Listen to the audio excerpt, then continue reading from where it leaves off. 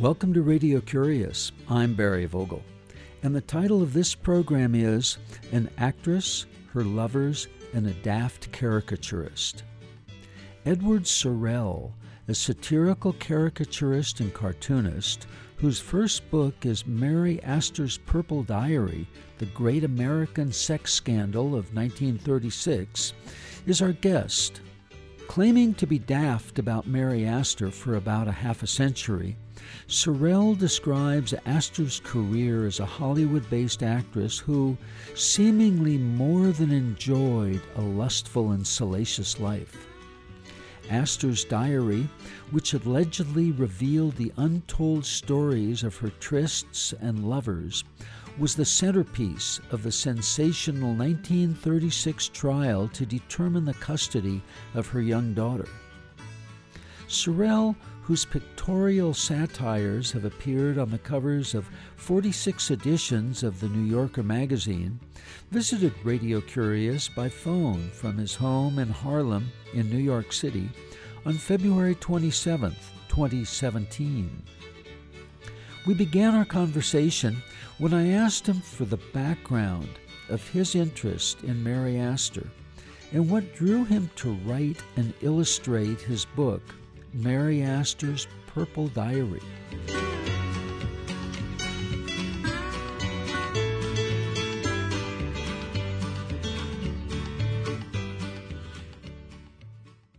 What drew me to her was my prurient interest, obviously. How I came to it was rather fortuitous. In 1965, I married for the second time, had no money, and deep in debt, as a matter of fact. And my wife and I found a railroad flat in New York. It had a rotting linoleum in the kitchen, and my wife said, the first thing we have to do is get rid of that. So I went through, started picking up the linoleum since I didn't have the money to have anybody else do it. And under the fourth layer of linoleum, when I hit the floor, there were several newspapers from 1936, the Daily News and the Daily Mirror from late July 1936, and they all had headlines about a custody battle in Los Angeles involving Mary Astor, who was suing her ex-husband for custody of their daughter. And the reason that it made headlines was because her husband had stolen her diary, in which she kept a record of all her extramarital affairs, and he intended to use the contents of the diary to prove that she was an unfit mother. That was scandalous enough, but what made the headlines was the fact that one of her lovers, who she identified only as G, turned out to be George S. Kaufman, the most successful playwright on Broadway, and himself a married man as well. When Kaufman came into the picture, that was big news. And I started putting the newspapers together chronologically. I read about it, and I only had about 3 days or 4 days worth of newspapers. And so I became curious as to what happened. I started to read about George S. Kaufman, who had 4 biographies out at that time. And Mary Astor, fortunately, had written her memoir in 1959, and I got hold of a copy of that, and she turned out to be a brilliant writer. She was witty, self-denigrating, and very observant. And I kind of fell for her on the basis of her diary. What you say is that your friends would be flummoxed to discover that she is the woman about who you have been daft for about a half a century. Is that when it all began? It began when I read her diary, and I, of course, always looking for material for a book, and it occurred to me that this would make a wonderful book to illustrate, because Hollywood movies were very important to me as a boy growing up. Movies were the interesting family that I never had. And so I was fascinated by Hollywood. And I always wanted to write and illustrate about this scandal. But for the next 50 years, I was quite busy with deadlines. And it wasn't until maybe 10 years ago when magazines started to fail and disappear and started to use photography rather than illustration, that I began to have time to finally do the book that I wanted to do back in 1965, rather than write simply about the scandal itself, but to write about her whole life, which was fascinating because her first lover, when she was a teenager, was none other than John Barrymore, America's great Shakespearean actor, who had, after completing his Hamlet on Broadway and declared by everyone as America's greatest Shakespearean actor, was on his way to Hollywood on the 20th century to appear in Beau Brummel when he picked up a movie magazine and saw a picture of 16-year-old Mary Astor. Under the picture was the headline, "On the Verge of Womanhood." And Mr. Barrymore, who was no stranger to the flowering virgins, was very interested, and when he got to Hollywood, demanded that she be his leading lady, although he had never seen her on screen or met her in person. But it was just on the basis of that one photograph and perhaps on the headline. So that meeting brings me to how you report towards the end of your book that she characterized herself, that she was sexually out of control. Was that a lifelong manifestation of active lust? It's difficult to know. Some people have read the book and sized her up as a nymphomaniac. Some quite erroneously saw her as using sex as a way to the top, which was completely wrong. I think it had more to do with the fact that she had cold, unloving parents. She had a mother who really didn't like her, a father who exploited her just for the money he could make from her, and who kept her from knowing children her own age or from seeing how American families treated their children. He himself was a German immigrant who had come to America for no other reason than to get rich. So she had what I can only call an abusive childhood. And I think it was this search for love that made her seek it everywhere, and with extremely bad results. She was able to convince herself she was really deeply in love after one roll in the hay with a guy. So I mean, that part of her life will remain a mystery to me. I don't know whether are nymphomaniacs born rather than created? I don't know. I'm not into psychology. Yes, she was sexually active, but the reason for it is someone else will have to guess at.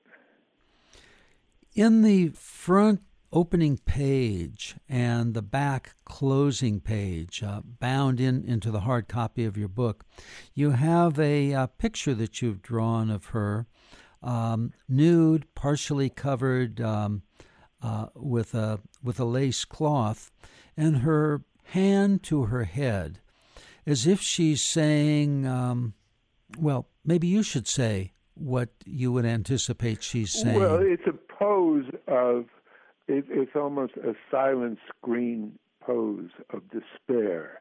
She's holding the back of her hand to her forehead and looking up at the sky. If you look closely, you see an empty bottle of gin under her chaise lounge, and she's holding a diary, which, of course, was the crux of her whole scandal. It's sort of a parody. You know, her life was actually a very troubled one, and I chose to turn it into a screwball tragedy rather than a real one, something I was forced to do because I'm incapable of drawing tragic pictures. When I do try to be sincerely emotional, my pictures come off as being parodies or satires of real tragedy. So I had no choice because I intended to illustrate this, but to see the humorous aspects of her life while they were, in point of fact, rather tragic. So this illustration that you're talking about, which was the end papers of my book, was a sort of a synthesis of the many terrible things that happened to her in her life, but in my hands turned out to be rather comical on occasion. Well, from the perspective that you characterize yourself as a person whose only fault is to give away the most intimate secrets of your life to people who you meet on the street, can you tell us why it's so difficult for you to draw tragic pictures without them coming out as parodies or satires? Well, I guess it's because I myself don't enjoy watching tragedy, seeing tragedy, or reading tragedy. I like satire. Two nights ago, I went to see Sondheim's Sunday in the Park with George. I found it a colossal bore, all the pretentious, going nowhere, except for 10 minutes in the second act, where there's what I choose to think of as a satire on modern art, a modern art opening. That part I enjoyed. I enjoy satire, and it's no mystery why I enjoy doing satiric drawings.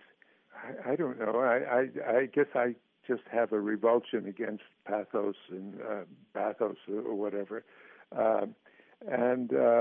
I think comic art is a great art. I think comic art is the greatest art. We're visiting with Edward Sorel, the author of Mary Astor's Personal Diary, the Great American Sex Scandal of 1936. Edward Sorel is a renowned caricaturist, a person who, among many other things, has done the covers for 46 issues of The New Yorker. You're listening to Radio Curious. I'm Barry Vogel. Ed, in terms of it's no mystery that you enjoy satire, I wonder if that's related to the comment that you have in your book, in which you say, "My friends know I regard all religions not only as a threat to world peace, but as a threat to anything liberating." Yes, I said that, and I believe it. I remember that part in the book because Mary Astor, at a certain point, was desperate to be accepted in the Catholic Church, and I was trying to explain to my reader the dichotomy between me as a proselytizing atheist and my great affection for Mary, who desperately wanted to be accepted in the Catholic Church in spite of her many divorces, which incidentally she achieved. I don't know what the other part of the question is. That you regard all religions as a threat to world peace and a threat to anything. Can anyone challenge me on that? Of course it's a threat to world peace. What's going on all over the world now is essentially all about religion. What is this Muslim ban that our president wants except a religious war? So, yes, of course it's a threat to world peace. And, of course, all religion is about the same thing. My God is better than your God. So there can't be any peace, it seems to me, under those conditions. I'm thinking. Well, I know that all religions are promoting peace and kindness, and yet, as we know, it was the Bible Belt that has given us Mr. Trump as our president. It was the Christers who are so good at hating, who have given us this hating president. I wish I could say I'm enjoying the contradictions here, but I'm not. Why don't you enjoy those contradictions? Well, because so many people are going to suffer as a result of those dichotomies. Yes, it's certainly ironic that a religion based on do unto others and empathy with the poor and all that sort of stuff has essentially found its strongest adherents in people who prize free enterprise above kindness and charity and concern for others. But I think it's always been that way. I don't think Christianity has any monopoly on that hypocrisy. What are your thoughts in multiple religions having control or attempting to exert control on sexual behavior of adherents to any particular theology? Well, I think it goes beyond just having control on the sexual things. I think strong religionists want everybody to be like them, including looking like them and talking like them. And there's a reason why people in the cities are more tolerant than people in the great Bible Belt, because we are forced to ride in the subways with people who are quite different from ourselves. We marry people who are different from ourselves. We have friends who look different from ourselves. And so the other is not really a stranger to us. You know, the people who only see mirrors of themselves tend not to be tolerant of people who look different from themselves, it seems to me. Goodwin Knight, eventual governor of California, was the judge in Mary Astor's divorce and child custody trial. He not only became governor, but I remember, because I'm a very old man, I remember in 1940, when I was about 10 years old, that he was a serious contender for the Republican nomination for president, which I think Wendell Willkie had that year. He was a nice enough guy. He ran a tight courtroom, and he did finally get a settlement between Mary Astor and her ex-husband. As you wrote, he told the lawyers, "Get out of my courtroom and come back when you have a settlement." Yes, exactly. Yeah, I suggest a conspiracy theory in my book as to why that outcome happened. The movie studios at that time, perhaps still, controlled Los Angeles, and they controlled the courts and they controlled the police, and they desperately wanted this scandal to go away. They had suffered a terrible scandal with Fatty Arbuckle some years earlier, and William Randolph Hearst and his newspapers were always ready to start a purification campaign in Hollywood. Radio was becoming an important factor in entertainment, and they were afraid that there'd be a boycott of movies if Hollywood was presented as Sodom and Gomorrah. So they put a lot of pressure on, and I believe they put pressure on the governor to see to it that Goodwin Knight never produced the contents of the diary.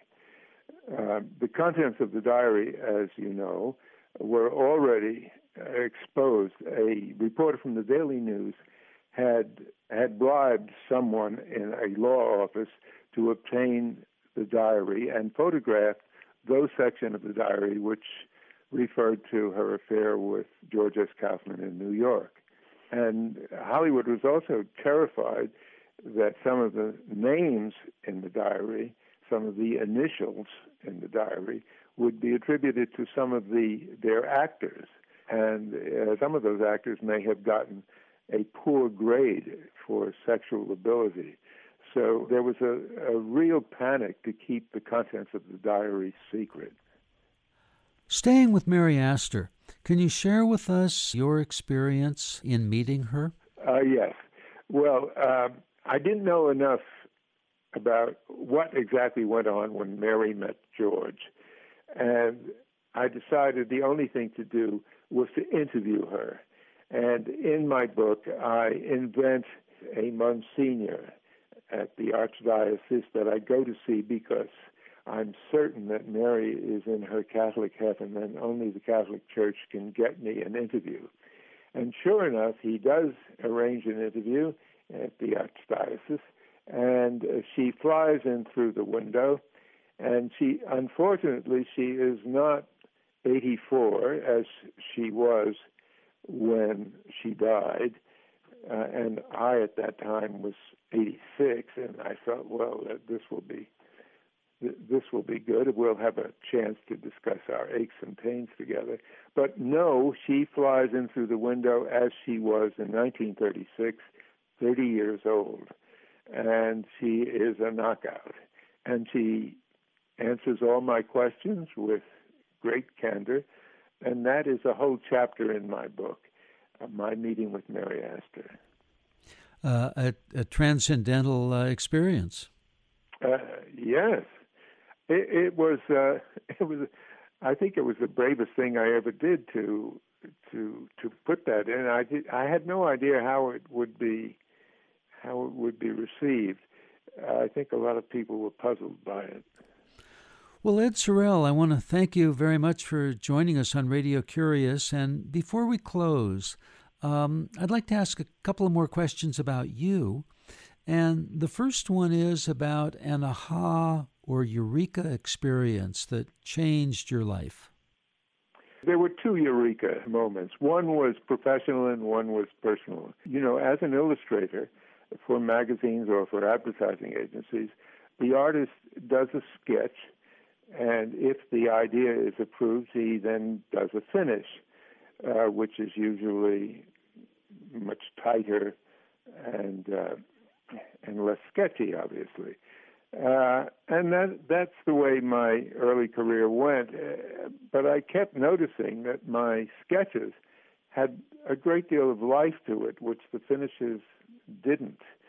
And then in 1966, at the very difficult time in my career, I got an assignment from Esquire magazine, from George Lois, to do the cover of Esquire magazine of Frank Sinatra. Gay Talese had written an article called Frank Sinatra Has a Cold, and George had this wonderful idea of Frank Sinatra with a cigarette in his mouth and many hands trying to light his cigarette for him, because part of the article was about the sycophants around Frank Sinatra. And because this was the biggest job I'd ever gotten, and because it was a low point in my career, I was very nervous. And what I always do when I'm insecure is I overwork a piece. And I did practically a rendering of this idea. And when I brought it into George, he just rolled his eyes and said, "No, this won't do. I'll give you 24 hours to do it over." And I had no choice but to do the drawing direct. In other words, not trace it. Just go for it and do it without any tracing, without any pencil or anything. And I did that, and it came out beautifully. It had life, it had spirit, it had energy, and it changed my career in illustration, because from that point on, I tried to do all of my drawings as direct as possible. The personal one is actually in my book, because I married for the first time at 27, for the simple reason that I had convinced myself that I was incapable of love, and that I might just as well marry this woman who was very desperate to marry me, very eager to marry me. The marriage did not work out, and after it was over, I met a woman that I fell in love with the first day I met her, and was deeply in love with her for the next 50 years. So that was a personal aha moment. I am capable of love after all. And Ed Sorel, what would you like to do with the remainder of your one precious life? My life has changed suddenly. 3 months ago, when my book, Mary Astor's Purple Diary, came out, I realized that I really could write. I mean, I never thought of myself as a writer. I thought of myself as just an illustrator. And now that I have credentials as a writer, I intend to write another book. I intend to illustrate it, and I intend to not take any more assignments for the rest of my life. Books. What book or books would you recommend to our listeners? I just got through with a very unlikely book called Iron Dawn, Civil War Sea Battle That Changed History by Richard Snow. It's a book about the Monitor and the Merrimack, the two ironclad ships that decided, as the subtitle of the book says, and it was. And there was another book called Terrible Virtue. It was a novel about Margaret Sanger, the woman who was a courageous proselytizer for birth control. It was written by Ellen Feldman. Ed Sorel, I've got one last question. Yeah. You mentioned a couple of times that you're an old man, and I'm curious as to when you felt yourself becoming old, when you began to say that about yourself. Well, when I realized that age-appropriate women were old women. Well, Ed, thanks so much for joining us on Radio Curious. Well, thank you. It was great fun.